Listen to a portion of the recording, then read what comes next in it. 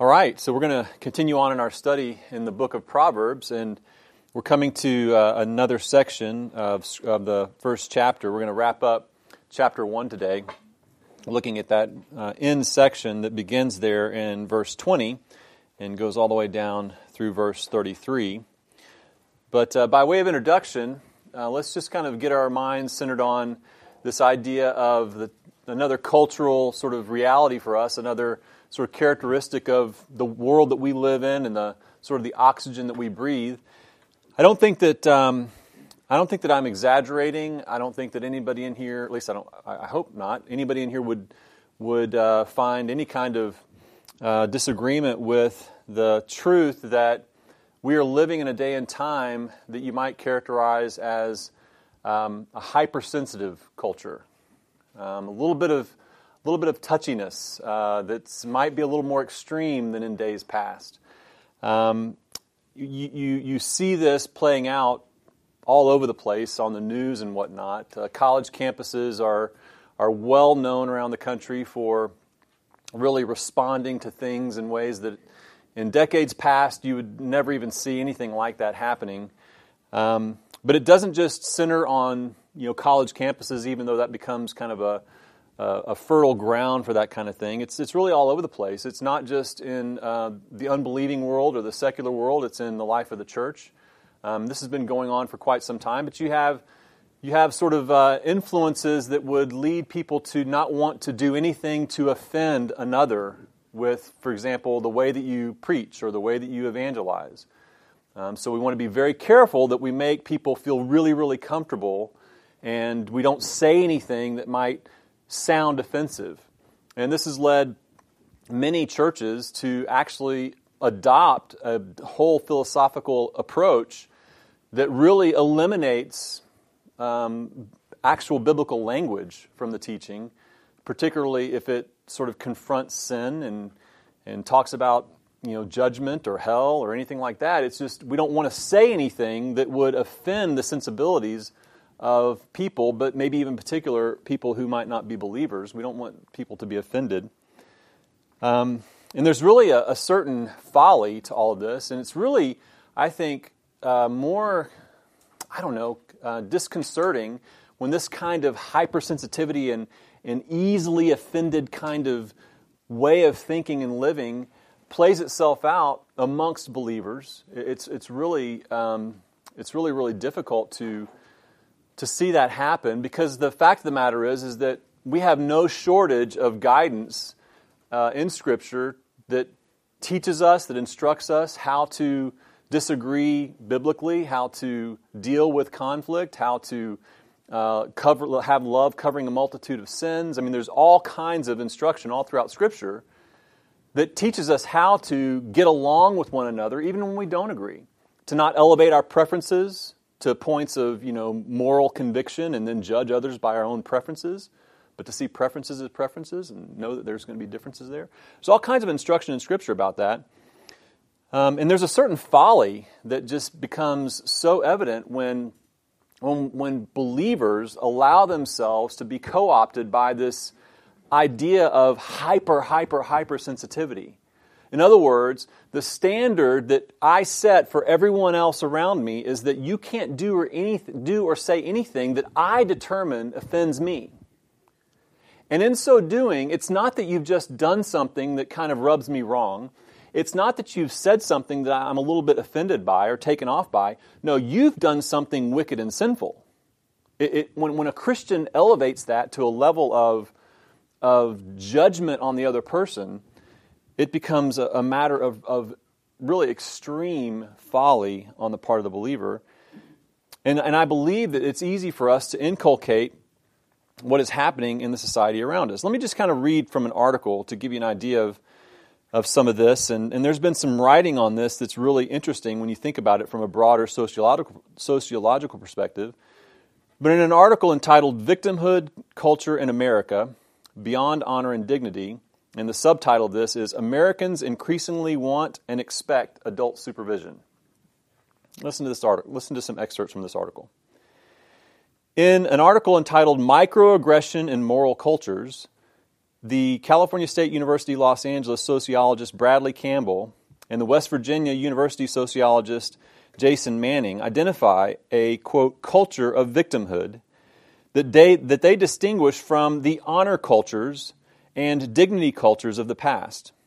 In a victimhood culture, they write, individuals and groups display high sensitivity to slight.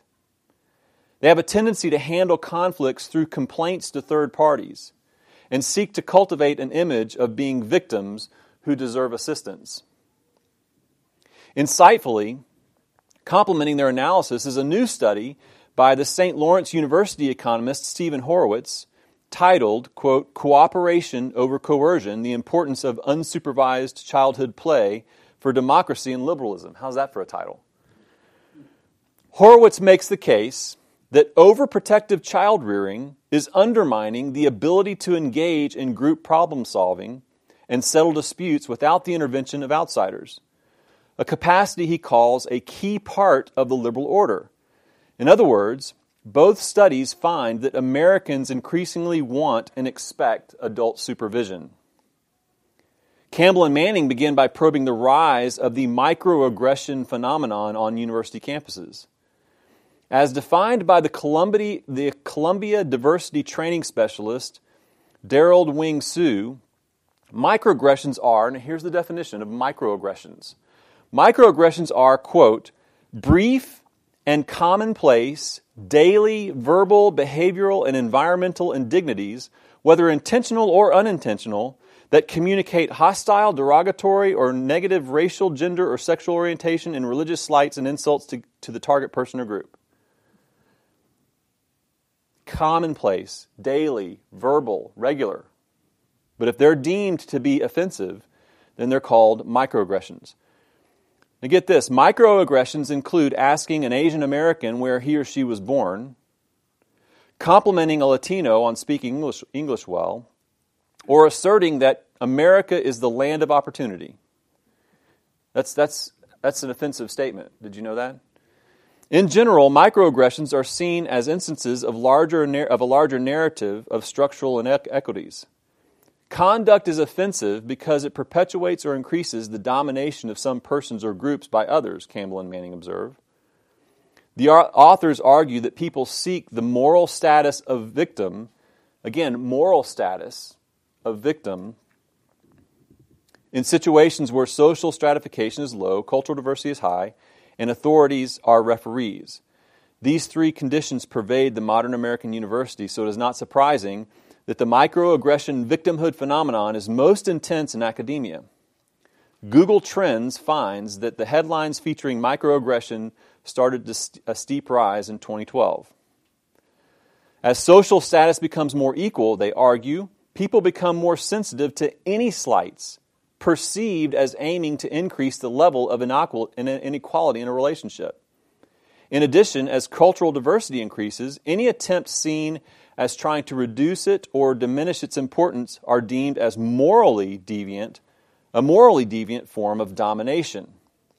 As the New York University moral psychologist Jonathan Haidt has astutely observed, quote, as progress is made toward a more equal and humane society, it takes a smaller and smaller offense to trigger a high level of outrage. The goalposts shift, allowing participants to maintain a constant level of anger and constant level of perceived victimization. That's the culture that we're living in.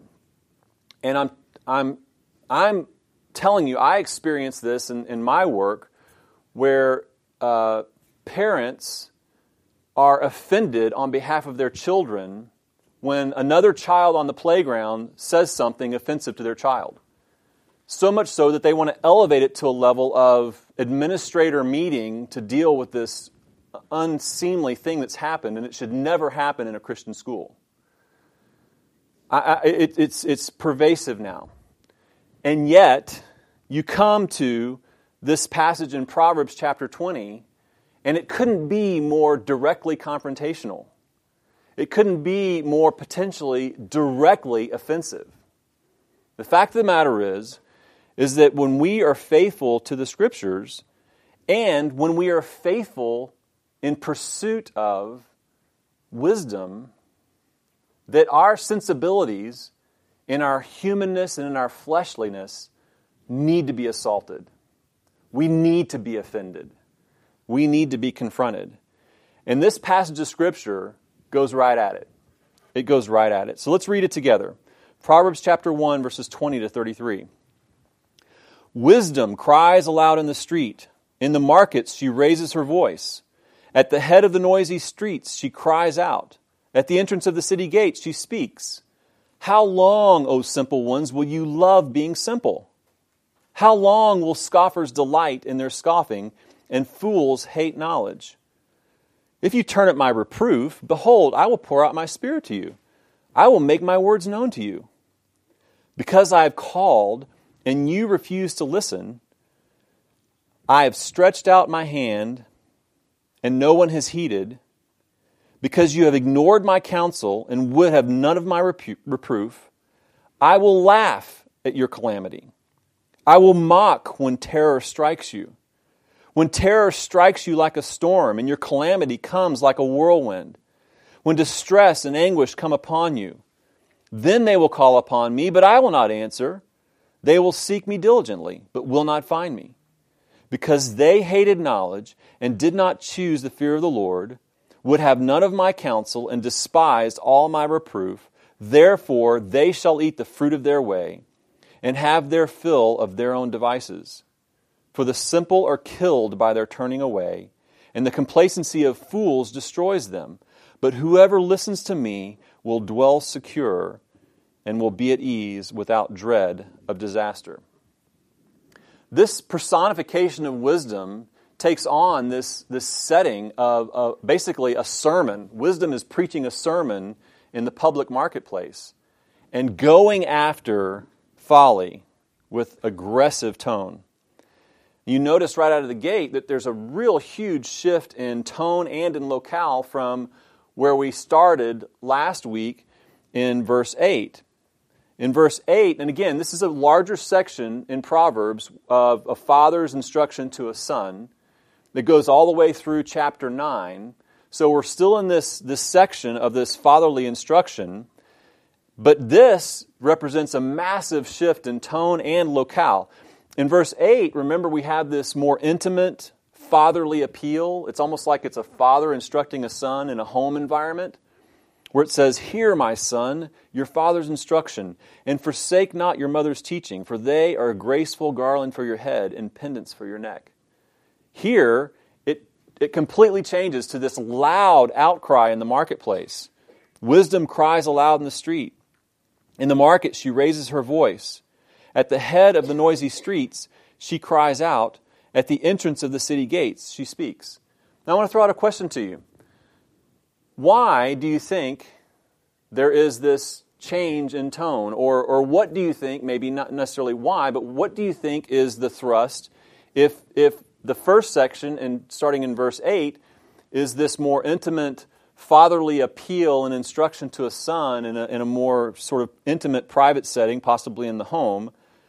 What do you think is so important or so key about this version of communication about wisdom? This more public outcry type of tone.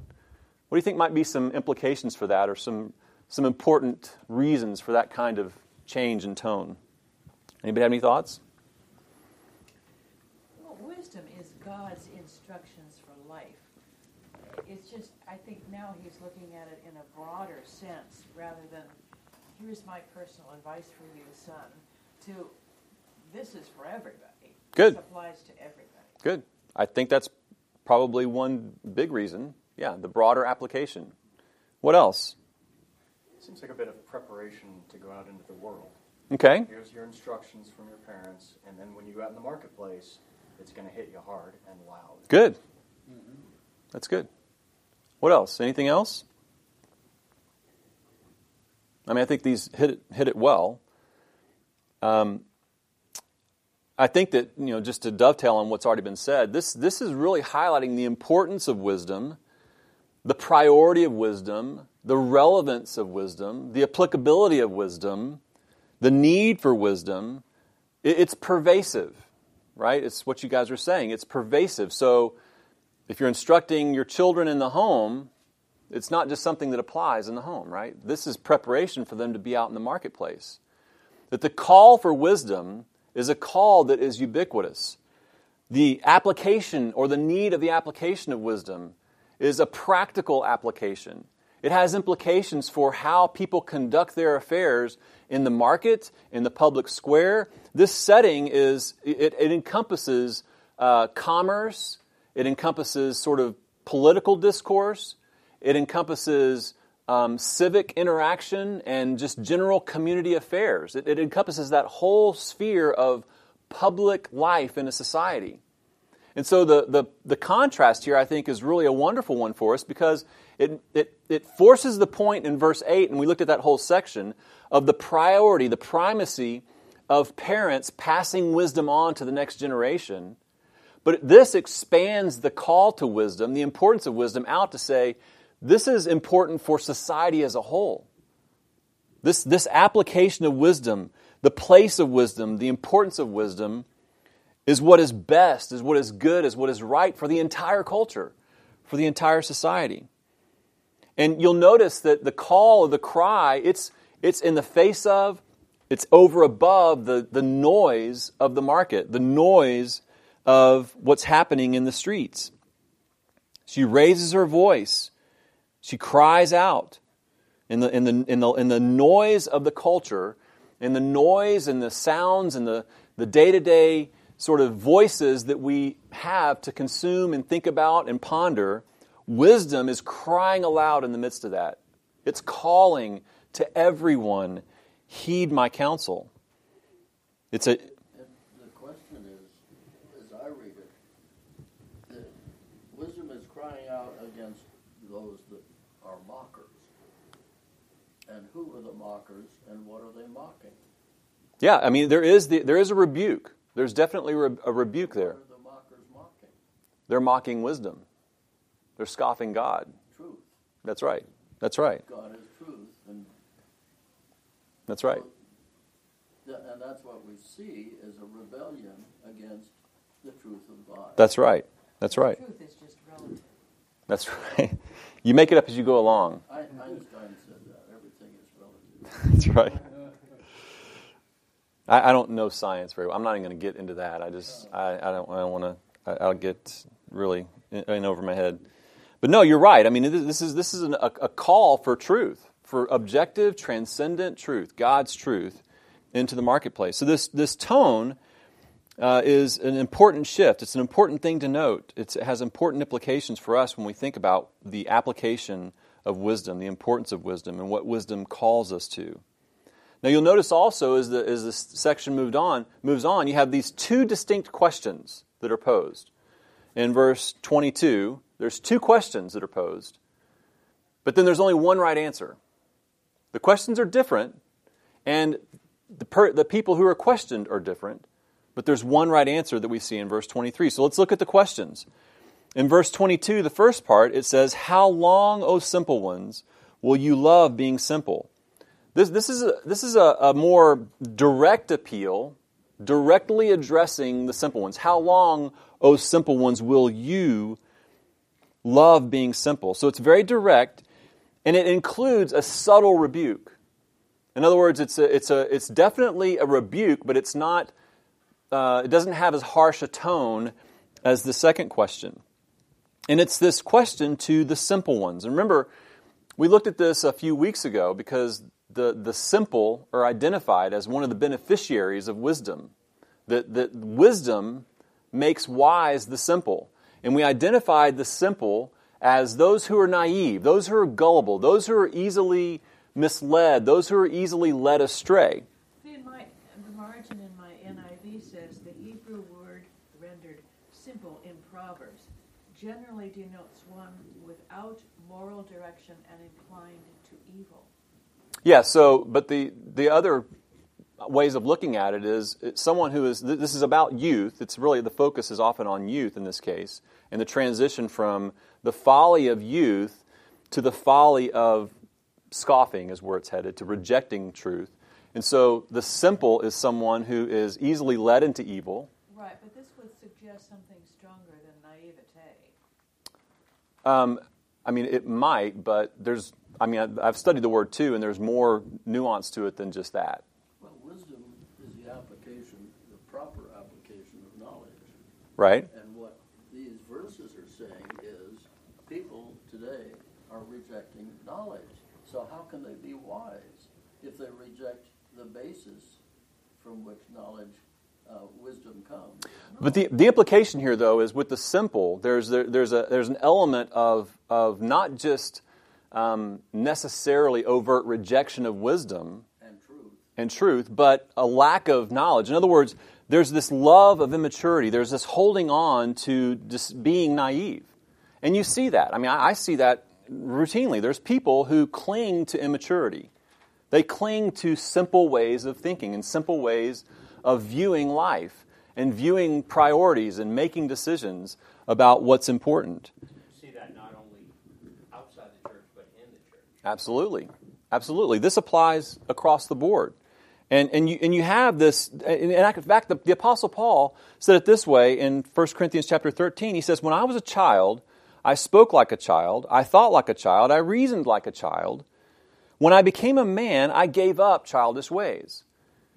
There's this need for those who are immature and young to set aside their immaturity as they grow. There's a tendency for us as sinful people to cling to immaturity, to hold on to immature ways of thinking and immature ways of living, and even to sort of act like, this is another thing that leads to this idea of being a victim, because we act like we don't know any better. We use excuses that we don't know any better. And wisdom is saying, you're loving, you're holding on to, you're grasping at staying naive, staying simple, staying gullible, staying unwise. You're holding on to it. And then there's this more harsh rebuke, and it's a more general rebuke to the scoffers. So this is distinguished. This raises the level of the rejection, the overt rejection of truth, the overt rejection of wisdom, to that of scoffing. It says, "How long will scoffers delight in their scoffing, and fools hate knowledge?" So rather than just being clinging to immaturity, rather than just holding on to this naive way of viewing the world and seeing things, I mean, I think that probably for the simple, you have these derisive sort of descriptions of people who, that they, especially on social media, people that are actively, all the time, they're responding in comment threads on posts on Facebook, and they're really bold and brave and lashing out their opinions on social media from behind a computer and a keyboard, and there are people that would kind of make sort of a stereotypical profile of that kind of person as someone who is in their pajamas in their parents' basement, just firing off these immature, trite ways of thinking. Right? It's like it's a form of derision of people who just won't grow up. They won't, as the Apostle Paul says, they won't set aside childish things and become a man. And so that's the naive, but the scoffer is someone who actually hates knowledge. They delight in their scoffing, and they hate knowledge. So this is a much more overt rejection of wisdom and truth. From a commentator, this term scoffer, it's a word that in English can mean one who mocks, ridicules, or scorns the belief of another. In Hebrew, the word translated scoffer or mocker can also mean ambassador. So a scoffer is one who not only disagrees with an idea, but he also considers himself an ambassador for the opposing idea. He cannot rest until he has demonstrated the foolishness of any idea not his own. A scoffer voices his disagreement, ridicules all who stand against him, and actively recruits others to join his side. You ever run into anybody like that? In the Bible, scoffers are those who choose to disbelieve God and His Word. They say in their hearts there is no God and make it their ambition to ridicule those who follow God. I always have thought this about those who are militant atheists. I mean, if you were really you just didn't believe, why would you care? Like, why do you have to convince everyone else that you also must be an atheist? This militant atheism that pervades our culture too, it doesn't make a lot of sense to me. It seems like if you were just an atheist, you just kind of go on your business and not really care. But that's the heart and mind of a scoffer. It's not enough for them to disagree. They're an ambassador for their own way. Has Satan been very clever in taking over the educational system? Oh man, has he ever? Isn't that the basis of this whole argument? That's right. That's right. It's really a disaster in our country in particular. So you have these two questions. One is, okay, the simple, the gullible, the naive. How long are you going to just love being immature? And to the scoffer, it's more of a general question and rebuke. How long are these scoffers going to relish in their scoffing and hate knowledge? Not just ignore it, not just think it's unimportant, but actually openly, vitriolically, aggressively hate knowledge. How long? How long? There's one right answer. There's one right response, and that's in verse 23. To both of these categories of folly, both of these types of foolishness. In verse 23, if you turn at my reproof, behold, I will pour out my Spirit to you. I will make my words known to you. So the answer is the same for both. They're both folly. They're both foolishness. And there is, yes, definitely a rejection in some way or to some degree, a rejection of instruction, a rejection of counsel, a rejection of truth. It's just different shades of it. One's more overt and aggressive. One's more, if you will, passive and just naive and simple-minded. But both are called to turn at my reproof. In other words, to the simple, stop loving being simple. Grow up. Pursue wisdom.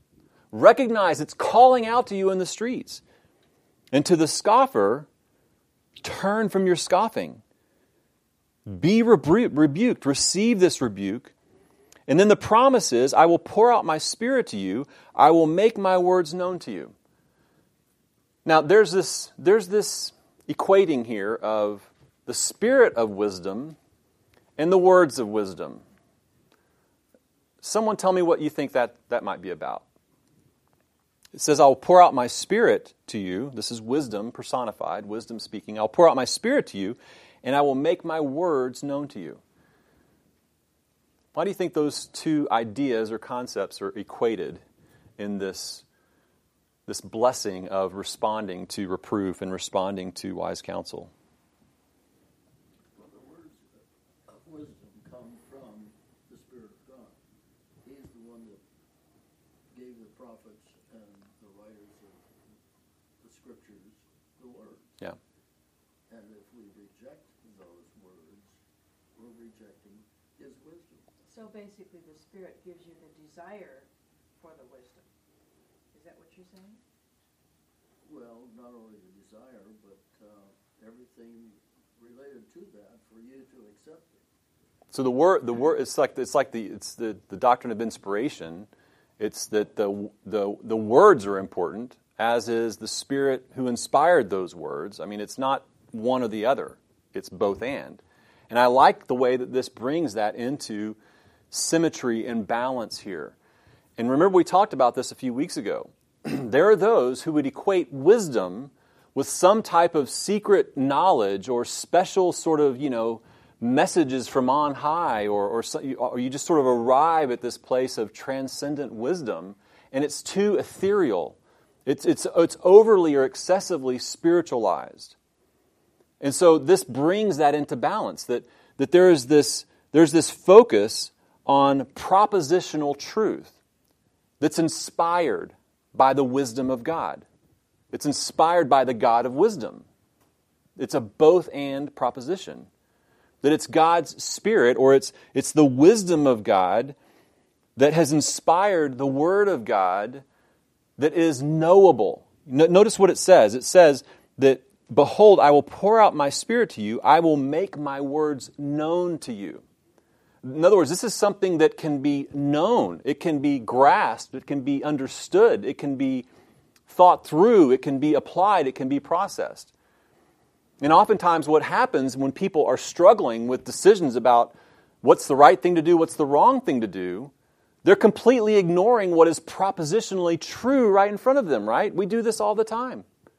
We are so good at ignoring what's the most obvious thing in front of us to do because we're so busy seeking what's these obscure things, like, for example, what is God's will for my life?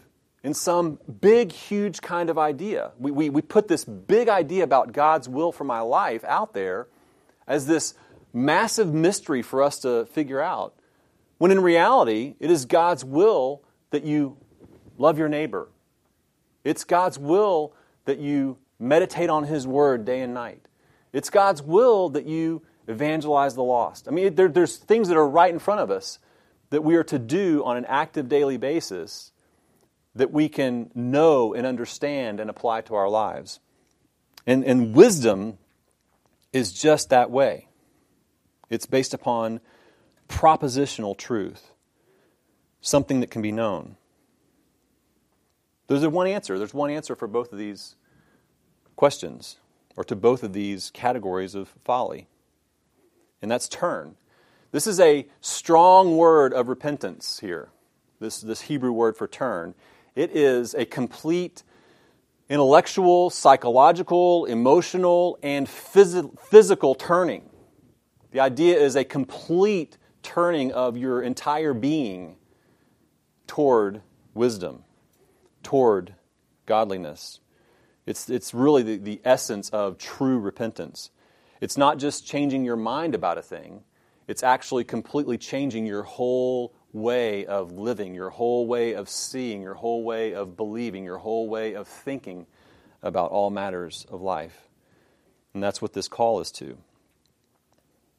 Well, you'll notice, and this is where it starts to get a little bit offensive. So, for those of you who are easily offended, you might want to kind of duck here. But wisdom turns on folly with severity, actually. In verses 24 to 27, because I have called and you refuse to listen, I've stretched out my hand and no one has heeded, because you have ignored all my counsel and would have none of my reproof, I also will laugh at your calamity. I will mock when terror strikes you. When terror strikes you like a storm and your calamity comes like a whirlwind, when distress and anguish come upon you. Well, that doesn't sound very nice. So all of a sudden now, it's wisdom itself that is becoming the one that scoffs at folly. It's wisdom itself that just by its very nature, and if you think about this, sort of try to put on your philosophical hat for a second. If you think about it from a sort of a philosophical perspective, wisdom, by its very nature, is a mocker of folly, right? Just by being wisdom itself, it is, by its very essence, a mocker of all things foolish. So you don't necessarily need to attach any kind of oh, now I'm going to all of a sudden turn on you and I'm going to get aggressive as wisdom. No, it's the fact that wisdom itself, by its very nature of being transcendently truth, transcendently of God, is a mocker, a scoffer of folly. It's a rejecter, by its very essence, of folly, of foolishness. Commentator Bruce Waltke says this: wisdom rejoices in turning the present upside-down world right side up. When wisdom overturns folly, righteousness ousts wickedness, knowledge overcomes ignorance, humility topples pride, and life swallows up death. Wisdom rejoices in that. When is it going to happen? I see cycles. In other words, when you start verse 24, he rejected, and wisdom turned and rejected them. But then you look back through history and you say, well, wait a minute. That's all turned around because we see these periods of turning to God. Mm-hmm. And then, like what we're going through now, rejecting God. Sure. So it's cyclical.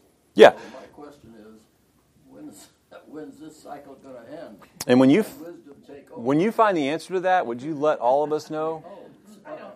We won't be alive, dear. relatively soon. Relatively.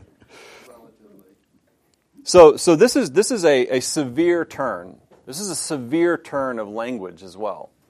There's this mocking, this scoffing, and that's just very offensive to the modern mind, right? Unless you're a Christian. Christians can be mocked. Well, that's they should be able to be mocked because that's part and parcel of being a Christian. That's true. But what I'm saying is, it's okay with the tolerant class, the snowflakes. It's okay to mock Christianity. There's nothing wrong with doing that. Oh yeah, right. That's a morally acceptable thing to do. Correct. But the Apostle Paul in 1 Corinthians says that in his sort of he as he's describing, he's sort of drawing a bit of a sarcastic contrast between wisdom and foolishness, and he's calling the wisdom of this world, which is really foolishness, he's calling it wisdom. In 1 Corinthians chapter 1, verse 27, God has chosen the foolish things of the world to shame the wise. The foolish things would be believers, followers of Christ, those who walk in truth. We're the foolish things of the world, and that God has chosen that the folly of following Christ would be of shame to the wise. So that's even implicit in what it means to walk in this world in Christ. There is an actual intention on the part of God that in and of itself would be of shame to the fool. And this is a similar proverbial version of that principle from 1 Corinthians. Well, you go on and you see here in verse 28 that the fool is not in control. The fool is not in control of any of this. In fact, wisdom is withheld. Wisdom holds itself back at a certain point. In other words, the fool can't persist in their folly with this manipulative mindset that, at some point I'm going to turn and I'm going to try to be wise. At some point I'm going to, turn around and I'm going to try to start seeking wisdom. That's not how this whole thing works. That's not some kind of guarantee. That's not some type of control that the one who persists in folly has. It says in verse 28, "Then they will call upon me, but I will not answer. They will seek me diligently, but will not find me." And of course, we see this throughout Scripture as well. The Old Testament God has said this before in Old Testament passages over and over again. In other words, the point is that you are not in control of this. The fool doesn't get to just decide. It's like the person who kind of is mapping out their life, and they're like, I just want to have fun and party and do my thing for a while, and then as I get older, I'm gonna maybe straighten things out. That is not how this works. And so wisdom, being personified here, says, fool, if you think that. In fact, wisdom is going to be disclosed from you, even if you beg for it. You will continue to wallow in your folly because you're not in control. You're not in control. And then, as we've talked about before, and we'll see this theme repeated over and over again in Proverbs, folly basically has itself as its own consequence. Basically, the foolishness of the fool becomes its own consequence to the fool. Verses 29 to 31, "Because they hated knowledge and did not choose the fear of the Lord, would have none of my counsel, and despised all my reproof. Therefore they shall eat the fruit of their way, and have their fill of their own devices. For the simple are killed by their turning away, and the complacency of fools destroys them." This is essentially the law of sowing and reaping, right? This is the law of sowing and reaping you see in Galatians. A man reaps what he sows. So for the person who persists in folly, whether it's the kind that just persists in immature simple, gullible ways of thinking and living, or whether it's all the way full on, all out scoffing and mocking folly, that the consequences of that folly become their own, their own what they've brought upon themselves. It's kind of a clunky way to say it, but it's kind of like Proverbs 1. What happens in we see in Proverbs 1 for those who reject God, even though they knew God, because He was made known to them by everything that was made, but they rejected God, and they suppressed the truth in unrighteousness, so God just gives them up to their own way, right? It's the same kind of idea here in how their own devices bring them down. They'll eat the fruit of their own way. And it's not going to be a tasty fruit. It's not going to be a nourishing fruit, is the implication here. Folly is its own consequence. And then it's wrapped up in verses 32 to 33 very simply.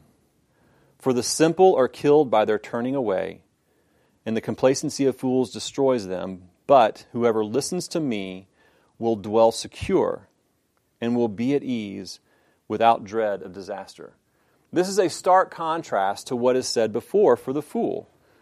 Whereas the fool can expect not only the ridicule of wisdom, but it's the calamity that comes that wisdom is laughing at. In verse 26, I will laugh at your calamity. I will mock when terror strikes you. When terror strikes you like a storm and calamity comes like a whirlwind. So you have these atmospheric sort of severe weather kind of metaphors being described to give us a picture of what comes upon the fool as consequence of their folly. And yet you have this stark contrast here at the conclusion for those who walk in wisdom, pursue wisdom, long for wisdom, receive reproof and counsel. It's that they dwell secure. They'll be at ease, and there's no dread of disaster. A total contrast between those two pictures. Now, when you think about this, and you think about it in the life of the Christian, think about it in the context of your own life, and think about it in the context of the New Testament, when you see the life of Christians and what is laid out for them, what they can expect. When you see these kinds of statements of dwelling securely, of being at ease, without dread of disaster, what's the right way to understand that? Or maybe a better way to put it is, what's the wrong way to understand that as a Christian? Doesn't mean that nothing's ever going to come against you. Right. What it means is like David, you can lay your head down on the pillow at night and go to sleep surrounded by armies, surrounded by terrors, but know that God is in control and that you rest in Him. That's right. It's like you see example after example all throughout Scripture of the faithful, God's people, who are walking through tumult, personal tragedy, anguish, personal suffering, outward persecution, and yet the constant promise, the repeated mantra, the consistent precept that is put before God's people is this promise of peace. Paul calls it a peace that passes all understanding. What kind of peace is that? It's the kind of peace that can be in the midst of swirling tumult all around them. Maybe in the form of persecution, maybe in the form of personal trial, maybe in the form of some type of physical difficulty, whatever it might be, and yet their existence is characterized by dwelling secure, by being at ease, and not having dread of disaster. Yes? I can't help but think of the story of the Corey Ten Boom and her sister, and just the horrors that they witnessed, and especially her sister Betty, just having a focus on God, and it's just the complete opposite of the foolish person who, when their president doesn't get elected, or their supposed president doesn't get elected, and you see crushed. Mm-hmm. That is their disaster. And just something as, comparatively small like that, crushing their world to Right. the complete opposite of a Christian where death and dying is surrounding them, yet they're at peace. It's just like this huge contrast of the peace that God gives the Christian, no matter what, like you're talking about. That's a great historical example there. More recent history than examples you could cite from Scripture. Phenomenal story there. A great testimony of that. And when you think about this, when we as Christians find ourselves succumbing to standards of what produces in us peace that are worldly standards, take heed. You are walking in folly. You're absolutely walking in folly. If your peace and if my peace, if your joy and my joy, if our sense of ease, if our lack or absence of dread of disaster becomes closely knit with the things of this world, things like reputation, things like financial stability, things like entertainment, the things that kind of make me enjoy myself, if those fundamental qualities of life in Christ can be disrupted by the absence of those worldly things, we are walking in folly. We are dancing at the doorstep of utter folly. Because the wise, those who are in Christ, are dwelling securely. They're at ease. There is no dread of disaster. They do have a peace that passes all understanding. And like the Apostle Paul, knowing the secret of contentment, whether in plenty or in want, I can do all things through Christ who strengthens me. It's just that simple. And we know the life of the Apostle Paul. It was not a life of ease, right? So God help us to walk in wisdom, right? God help us to listen to the call of wisdom in the streets. Apply the principles of truth to our lives in the daily affairs, in the marketplace, in the community, and in our homes, that we might be a testimony of a life of peace and peaceableness in the midst of a world that is turning in on itself in complete chaos and anxiety. What an opportunity for us as believers, just by virtue of our stability in Christ, to be this bright, shining light without even saying a word. Just walking through the daily travails and hopes and opportunities of life in this world, in a fallen world, with stability and peace and trust in the Lord. That is a testimony in and of itself in the day and time that we live in. It's a great opportunity for us. Let's pray.